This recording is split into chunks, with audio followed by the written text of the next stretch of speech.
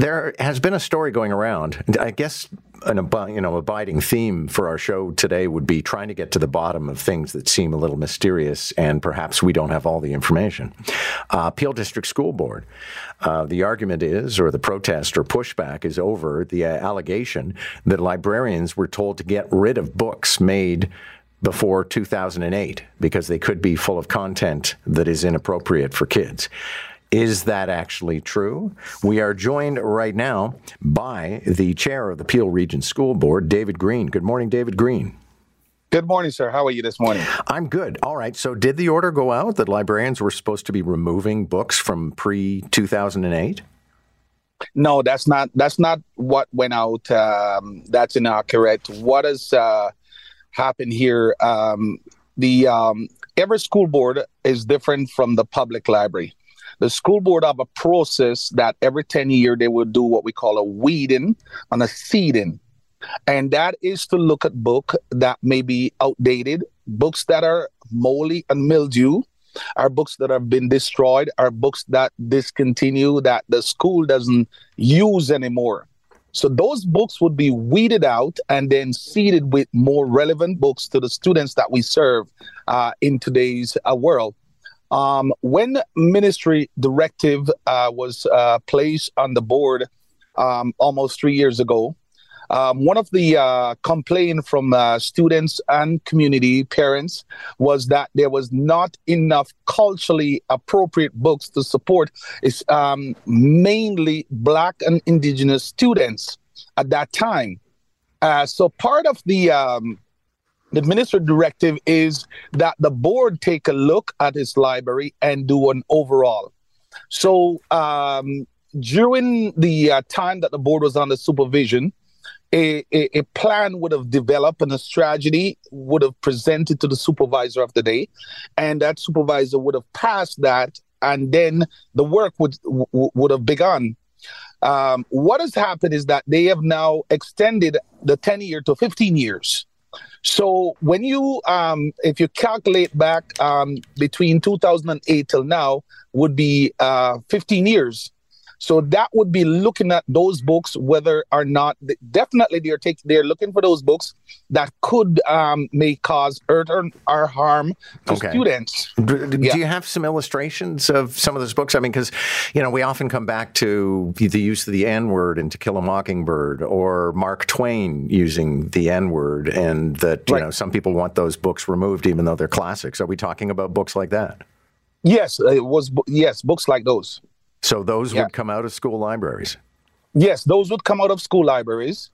And books, and the books that comes out, on top of that, they also would take out, they from what I understand, they were instructed to take out the books that have meet that threshold of that 15-year. And I understand you were saying, mold and mildew. I get that. Yes. But we got to come back to content issues. To Kill a Mockingbird is one of the finest books ever written. And you're telling me that it can be justified to remove it from a school library?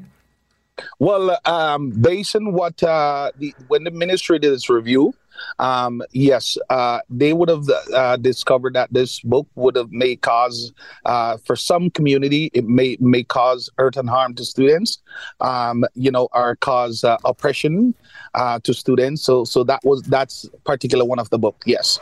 Okay. I don't want to dwell just on one title, sir, but that book is all about equity and equality and racial awareness and discrimination. I find it so distressing, the idea that it would be pulled out of a school library and children would be, denied the opportunity. I suppose they can go to a public library if their parents take them, but it just seems wrong to pull that out of a school library. Well, as I said, this was a directive from the ministry to do this work.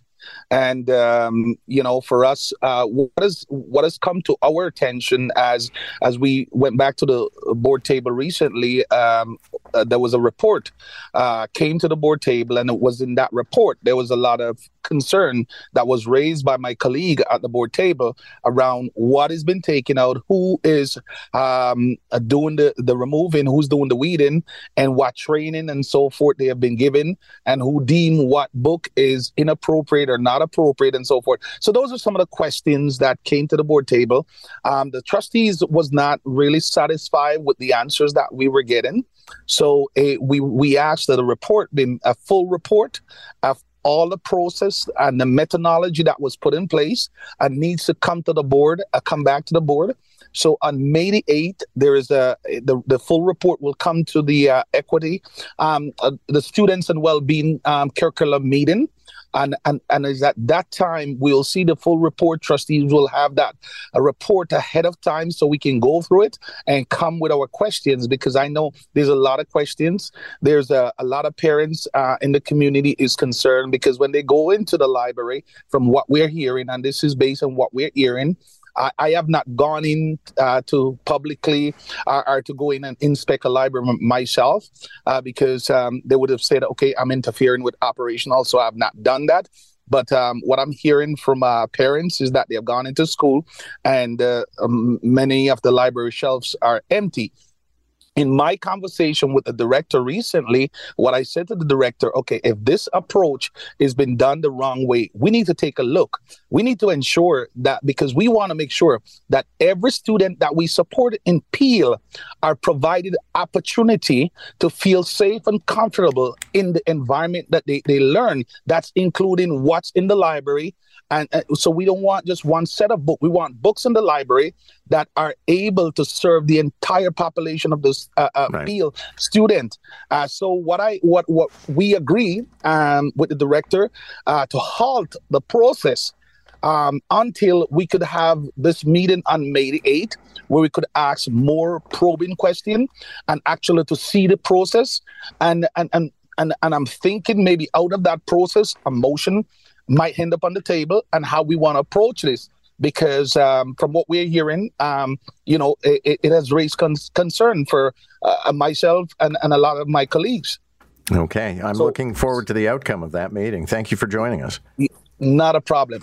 David Green is chair of the Peel Region School Board, and I'm glad that there is a degree of debate and pushback over this, because that, for me, is absolutely outrageous.